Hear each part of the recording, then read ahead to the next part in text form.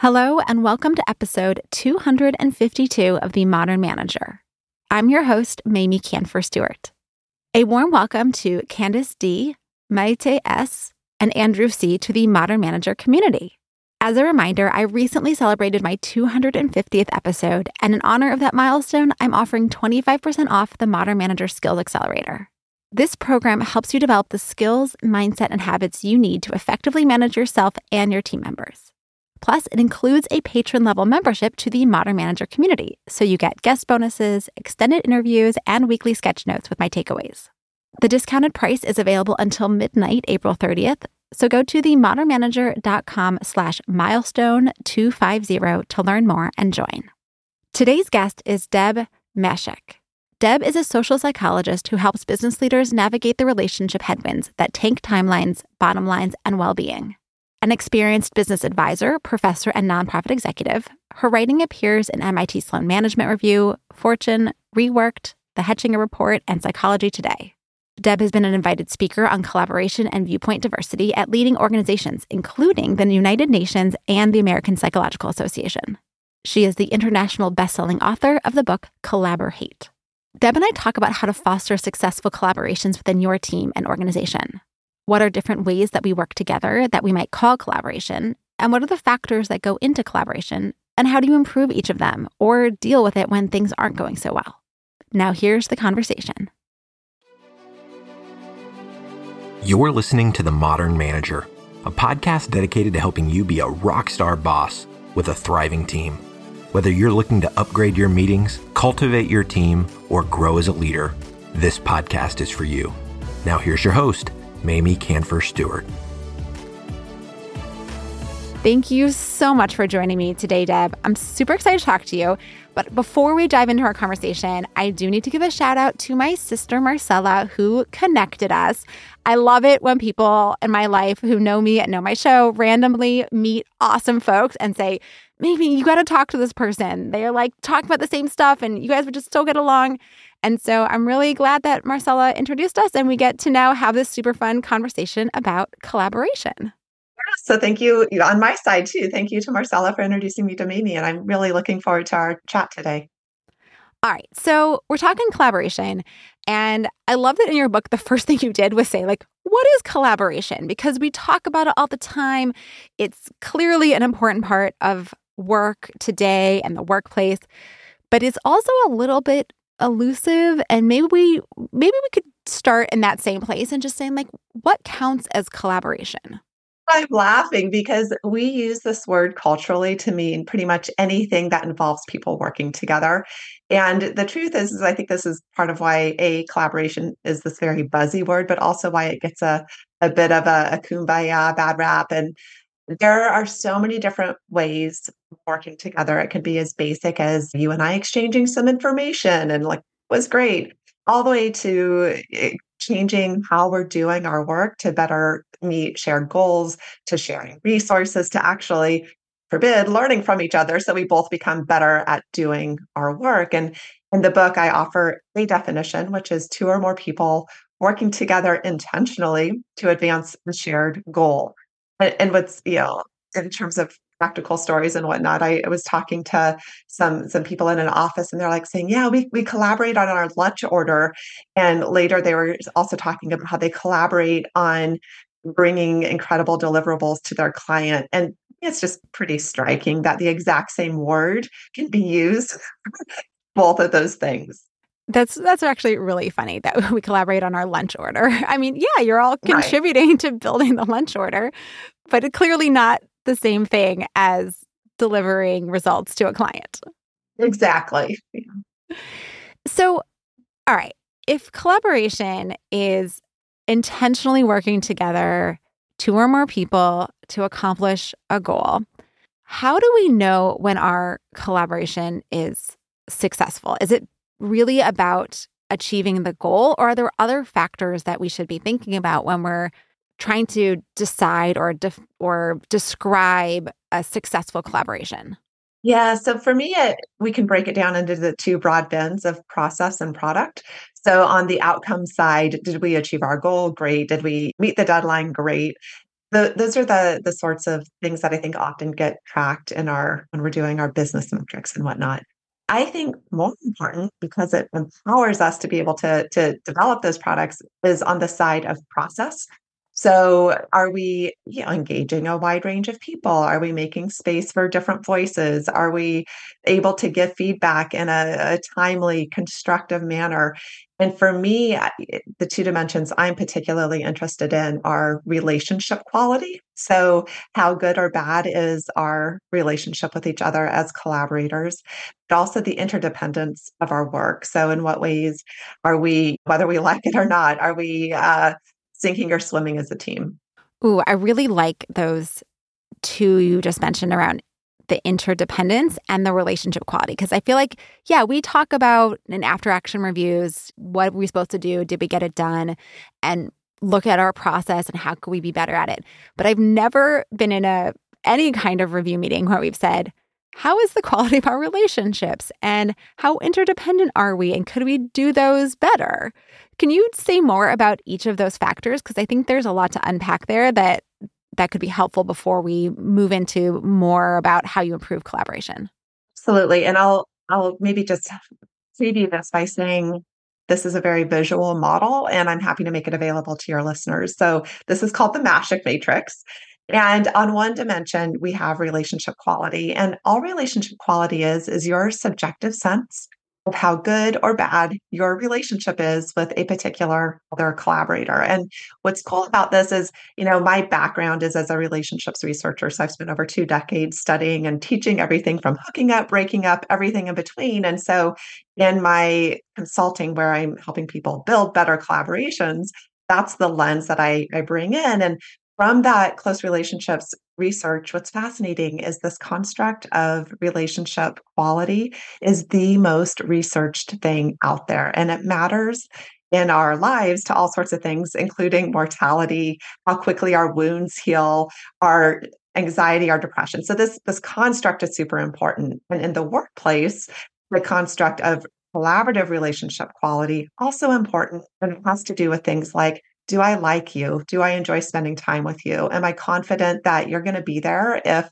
I have a problem? Do I think you're actually good at your job, or do I think you're a flaky cake? So there are all these things that figure into our evaluation of our relationship with somebody else, and that can be really, really low and in the gutter, or it can be really high and amazing. So that's one dimension.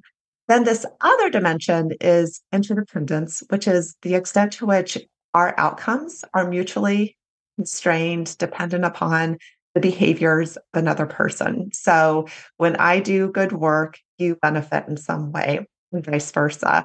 And I like to say I'm from Nebraska, so I like a good farm metaphor. And the analogy here is my wagon hitched to your horses, and are your horses well behaved, or do I think you're going to run me off of a cliff? So the amount of work I can do or my ability to do the next project depends on you actually submitting your thing, and you don't do it. And then my boss gets mad at me, so there are all these ways that work can be interdependent. That also ranges from low to high. And so I'll take a breath there just to see if the constructs are clear. Then we can talk about what happens when you have high relationship quality with high interdependence, and what happens when you have low relationship quality with high interdependence. Yeah, I think these concepts are clear, but I do have a couple of additional questions on them. So on the relationship side, is this something where I could think we have high quality relationship, but maybe you feel differently? So are these scores really particular to the person, or are they particular to the collective team, or both? Yeah, such a great question. So you can measure it at any level. So, in a lot of it's easiest to just say for any one person, how are you feeling about this relationship? It's much more informative if you're a manager to ask everybody on your team, how are they feeling in general? How would you characterize the quality of these relationships? Or if there's enough psychological safety to do so, asking everybody about how are you feeling about your relationship with each person? And then what's cool is you can actually scale this up all the way to the organizational level, where you can say within the context of a employee survey, say things like pick your best collaborator. How would you rate your relationship with them? You can also say pick a collaborator that you're least happy with? And how would you rate your relationship with them? And what it's going to tell you is what your minimums are, your maximums, your average for your like most preferred collaborator, your least preferred collaborator, and so on. So it's a really flexible construct in that regard. Ooh, so cool. And what a great way to get a sense of how people emotionally feel connected to people across the company. Super cool. Can I just say really quick too? And the data shows that score for individuals correlates with their depression. So higher relationship quality, lower depression, higher relationship quality, lower anxiety. And I love this one, higher relationship quality with your team in or with the folks in the office, higher job satisfaction. Super Mm, important. so true. Okay, so one more question for clarity around the interdependence. So it sounds like we're talking about we each do our own thing and then they come together up into like we're really co-creating and kind of really relying on each other's contributions. And it almost sounds like the more integrated we are, the better. Is that true, or only in the context of kind of really high performance collaborations does that need to be true? I am smiling ear to ear right now because it's such a good question and it gets to the heart of the model. This high interdependence is brilliant. It's how you unlock the real potential of collaboration, but that's only true in the context of this high relationship quality. So if my outcomes, I'm going to sink or swim depending on what you do and you're amazing and I really like working with you and I trust you and you're competent. That's where like the glitter encrusted unicorns fly through the sky. That's where we really unlock the potential of high performing teams. But thinking to your point, if we have this really high interdependence, so we are yoked together. I think you are not doing your job. I don't think you're capable. I think you're a miserable person to be around. Then guess what? I am in a state of what I call collaborate, where that high interdependence is actually suffocating and creating incredible tension for me as a person, as a contributor. I'm not happy with my job. I want to get the heck out and I'm looking for escape routes. Yeah, I can imagine what that might feel like. I think luckily I have not yet experienced that kind of collaboration in my life, but I'm imagining that there are definitely folks who are listening who are going like, "Oh yeah, I've been there." All right. So why don't you describe each of those four quadrants? Because you talked about the sparkly unicorns in that really high performance space and the like drudgery and the I got to get myself out of the situation in that box directly below it. High integration, low quality relationships. What are the other two quadrants in the model? Yeah. So in the case of, say, you have low relationship quality and low interdependence, I just call that emerging. This is where you might, for instance, when you've just onboarded a new team member to your organization, they don't yet know anybody. They're not yet deeply ingrained in any projects. So there's real potential there for something amazing to happen. When you're in that quadrant or when you're managing people where this is the space they're likely to be in, the first thing you want to focus on is giving them a chance to drive up that relationship quality with other people before you start or creating all sorts of interdependencies. And this can be as simple as onboarding, making sure that you've provided time and coffee money to go out and sit down and have a 1 hour chat with each of your new team members to get to know them and not just what projects are you on? What do I need to know about our clients? But also, what are you interested in? What are your hopes and dreams for this work that you're doing? What do you do outside of work? What are your passions? What are your pursuits? So getting to know them is one of the key ways that we can increase relationship quality. So that's the bottom left quadrant. Sitting up above that is the high potential quadrant. So this is where you have really high relationship quality, but you don't have the interdependence. This is where it's really fun to hang out with you. I look forward to seeing you at work. I might send you the little messages of high five. That was a fabulous presentation you just gave. But we haven't yet added in that amplifier of creating interdependencies in our work where I love the way you described it. We're like all in on this project where it's like this pooled contributions and pooled responsibility and pooled resources as opposed to I spent a lot of years teaching in the college classroom, and the college students would almost always use the divide and conquer strategy of doing their shared work, which is like the least interdependent way of doing together. So when you're in that potential space where, again, it's the high relationship quality, low interdependence, it's time to add in the amplifier of creating more of that yokedness. Is that even a word? I don't know. More of the interdependence. All right. So I feel like now we have a good sense of each of these quadrants. I'm wondering if you could walk us through real life examples of, and they don't have to be the same team, obviously, but it could be, of a team that started in that collaborate quadrant of high interdependence but low relationship quality, and what they did to get from there to whichever quadrant is the right one to go next. Can we just go right up into that high performance, or do we have to go a different route?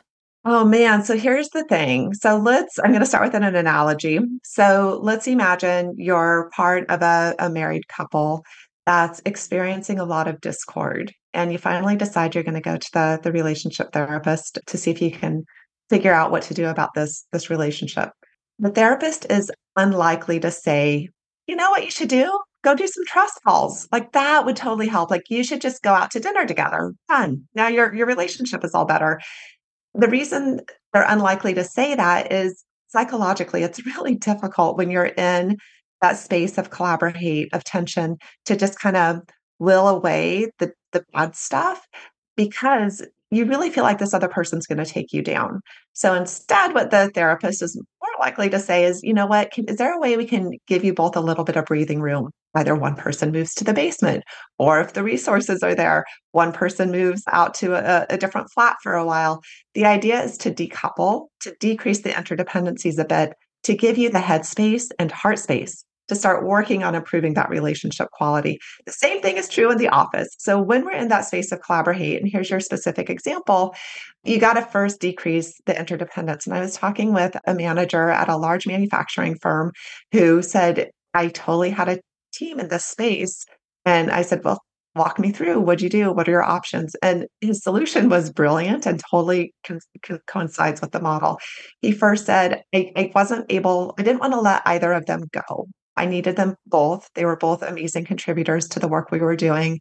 And yet it was an oil and water situation that I could not have them in the same space together. I couldn't have them working with the same client because every time I did, it was explosive. Oh gosh, what am I going to do? What he decided was he talked to a manager in another division and said, look, we're just going to call this guy Luke. Look, I need you to take either Luke or Jim for a while. Like, let's just give them space to settle in, to reestablish their expertise, their competency without the other person being anywhere near them. And so in this case, Luke moved over to the other division for 6 months. It wasn't a forever thing. So the company as a whole is still benefiting from both of these brilliant people and their contributions. And then once the two people, Jim and Luke, had a chance to see what each other was truly capable of in these other spaces. So they had now some positive regard for each other. They had some low stakes, informal connections with each other. Then they brought Luke back over to the original team. And now these two are doing brilliant things together. So they decreased the interdependency, gave space for the relationship to develop, and then brought them back together. So that's an example of how to move from collaborate all the way to collaborate. Oh, I mean, it's such a good story. And when you have that opportunity, if you're in an organization of that size or scale and you can be creative in that way, that sounds amazing. What about if you're in the smaller, like there's only 10 of us on this team or in this department, and there really isn't somewhere else I can send someone, or our whole company is only 10 or 8 or 15 people? Any tips for how to move from that collaborate and give people space to get them into that emerging zone again? Right, because this was such a privileged position, like, hey, there are, tens of thousands of people here. We can just relocate him. So the principles are the same. That first, you want to decrease the interdependence, and you can do that by, I call them 3 dials. You can change the frequency of interaction with the person. You can change the strength of the influence, and you can change the diversity of the interactions, meaning how many different things are you working on. And so as a manager, if you are in the situation where on your team of 5 or 10 or whatever, and you're seeing that, wow, I need to get everybody into their own corners for a little bit to decompress. Look for ways of, do we really have to have all of these meetings, or do I really need these two people on all 10 of these projects simultaneously? Or are there some smaller things I can do to give them both some space? And then on the relationship quality side, like when it comes time to rev that up, all of the tips I have in that space are absolutely available to individuals, to duos, trios, small teams, and so on. So that one's a lot easier, but you're absolutely right. In different organizational context, this idea of how can you change interdependence fluctuates a lot. Yeah. All right. Well, let's go right there with the relationship side. So now you kind of de-escalated the intensity of the collaboration, and now we want to amp up the relationship quality. So what do we do there? So I'll say in the book, this is an entire chapter. So there are 9 different strategies in place for how to increase relationship quality. So I'll just talk about, let's do 2, or if you have a favorite, feel free to ask about it, but I'll just share. I already mentioned the idea of getting to know the other person. So reciprocal and escalating self-disclosure is one of the things we know from tons of research actually creates that sense of closeness and confidence in another person. So what that means is giving space in meetings, giving space in our workflows for people to interact with the real person they're working with, not just an avatar of that other person. Super important. Another one is, I call it bring the donuts. And I don't literally mean bring the donuts. You can bring whatever you want. But the idea is, what can I do in our workplace that is going to make other people's lives a little bit easier, a little bit more effortless? And so it could be things like, I noticed maybe that your chair, that you complain about your chair being squeaky every time you're in the office. You know what? I brought in my WD-40 and I like greased the wheel because you asked me to, not because I had to, not because it was my job to do that, but because it was sitting right there. I can help this. This is a small little thing I can do to make your world a better place. And it has nothing to do necessarily with our work.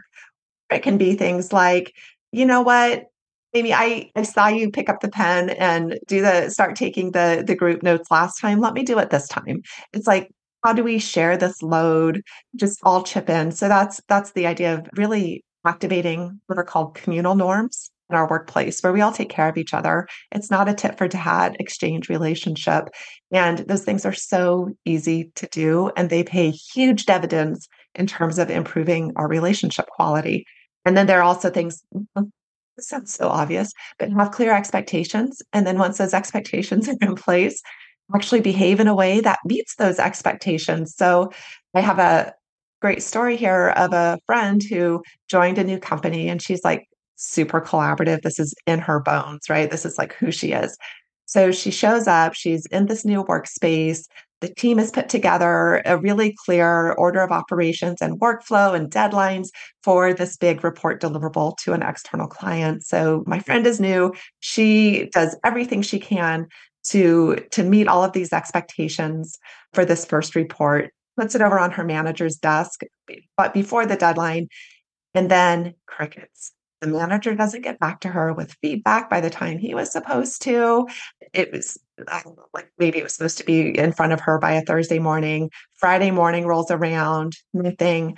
Friday afternoon, right before close, the manager sends the feedback, and my friend is like, "Oh man, well, we're supposed to deliver this on Monday. I guess this means now my weekend is going to be about replying to this feedback in the report." So she gives up her weekend.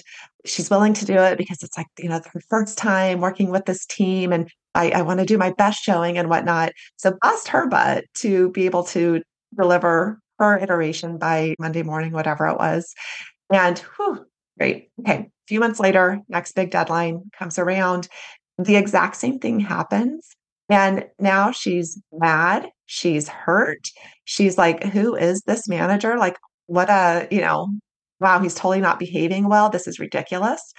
Big surprise when the third report rolls around, arms are crossed. She's leaning back. She has no interest in actually doing the work that she is supposedly supposed to be part of this team doing. And so what does she do? She's cornered. She doesn't invest in it much. She doesn't do her best work. So by putting these really collaborative people in spaces where they're not actually supported through the processes or other people behaving well, you can knock it right out of them. And so, on the relationship quality dimension, one of the best things we can do is honor the expectations that have been put in place. And if you're not sure what those are, you have to have conversations to make expectations explicit because none of us are mind readers. Go figure. I love that, right?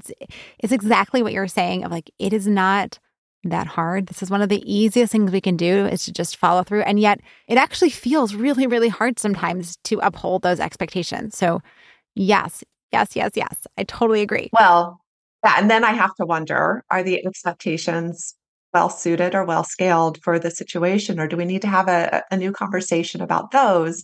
Or do we need to help people communicate clearly when they're not going to be able to meet expectations? Or what resources can we bring in as managers to support people's work and meeting the expectations? Because just having the expectations but not being able to meet them is such a miserable feeling for most of us too. If 'cause we know we're dropping balls and it feels yucky when we have to leave our colleagues in a lurch. Completely.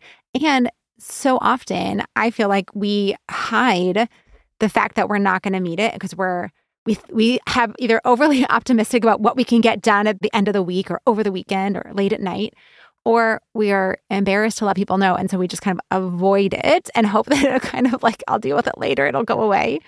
Oh Or man. we don't want to ask for help because that makes us look badly to our colleagues or our boss. And then when we finally do have to admit because we didn't get it done, at that point, it feels like the whole world is crashing down. And if we had just spoken up Uh, sooner, we could have avoided a lot of mess and a lot of stress and maybe even actually gotten it done by the deadline. right. Oh my gosh. And my heart is like I feel myself slouching as you're saying that because it is so heavy.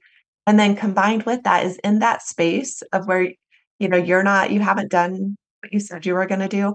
We're all telling stories about each other to doing that about person, they don't actually know what they're doing. And often those stories are not very magnanimous. We often are not paying attention to situational variables. Instead, we start making these internal justifications for other people's behavior of like they don't know what they're doing, or oh, they're being lazy, or oh, we're not a priority, or she doesn't care about this. None of those are probably right. But instead, so what we need to do if we're like, oh man, I'm not going to hit the deadline, have the conversation. I need some help here. Here's what's going on. Here are the other situational drivers. Help. Please help me unpack this. Oh, so, so, so important. And I hope that everyone will do that, encourage their teams to do that too, is just speak up and ask for help or let people know early. All right. Well, we are sadly out of time. So, Deb, can you tell us about a great manager that you worked for and what made this person such a fantastic boss? So even just hearing that question, I bounced back to age 16. So this was over 30 years ago, and it was my very first job. So I grew up in a double wide trailer in North Platte, Nebraska. And so there were not a ton of just amazing jobs available, but I got to go work at the McDonald's. And there was a manager, I remember her name, Laura, who was incredible. So she would do things like, Deb, I was Debbie then. I don't go by Debbie anymore, but she'd be like, Debbie, I loved what I saw when you interacted with that customer and she asked for X, Y, and Z, and you were able to give that. Or she would say things like, you're doing really great at the counter. Would you have any interest in trying drive through? And then when I got to drive through, she would say things like, hey, and I totally remember one particular interaction. You know what? I heard you offer that customer an apple pie after they had already placed their order. That is so cool because we really appreciate the it's called upselling. And what you just did there was helping the business and trying to meet the need of the customer. So she was doing all of these observing behaviors and giving me credit for what I was doing. And when she saw good things, offering me what were developmental opportunities at the time to try different positions, to move around the restaurant, to increase my understanding, like realizing even things like the idea of upselling. I had no idea. I was 16 what that was. And so just really an incredible manager to have out of the gate and set the bar for me about what I expected from future colleagues and managerial relationships moving forward. Oh, that's so awesome. I love that story and what a great boss. And Right? where can people learn more about you, get a copy of your book and keep up with your work? Yeah, the easiest way is to go to debmashek.com.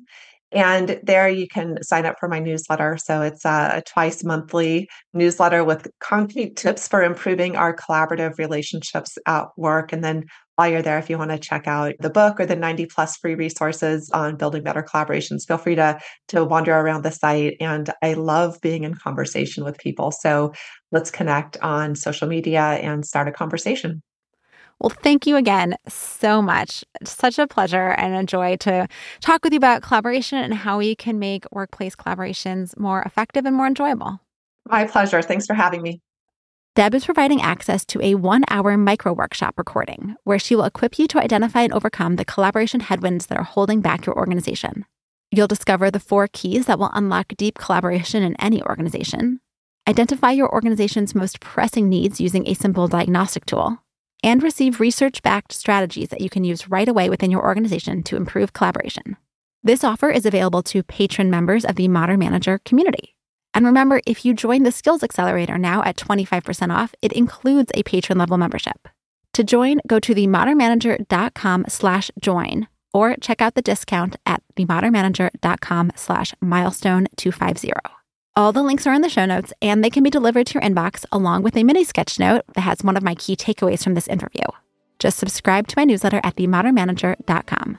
Thanks again for listening. Until next time.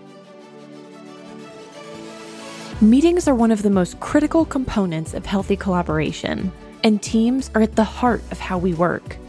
Meteor helps you use your time in meetings productively, build healthy relationships with your colleagues, and move work forward. To learn how we do it, visit meteor.com. That's MEETEOR.com. You've been listening to The Modern Manager.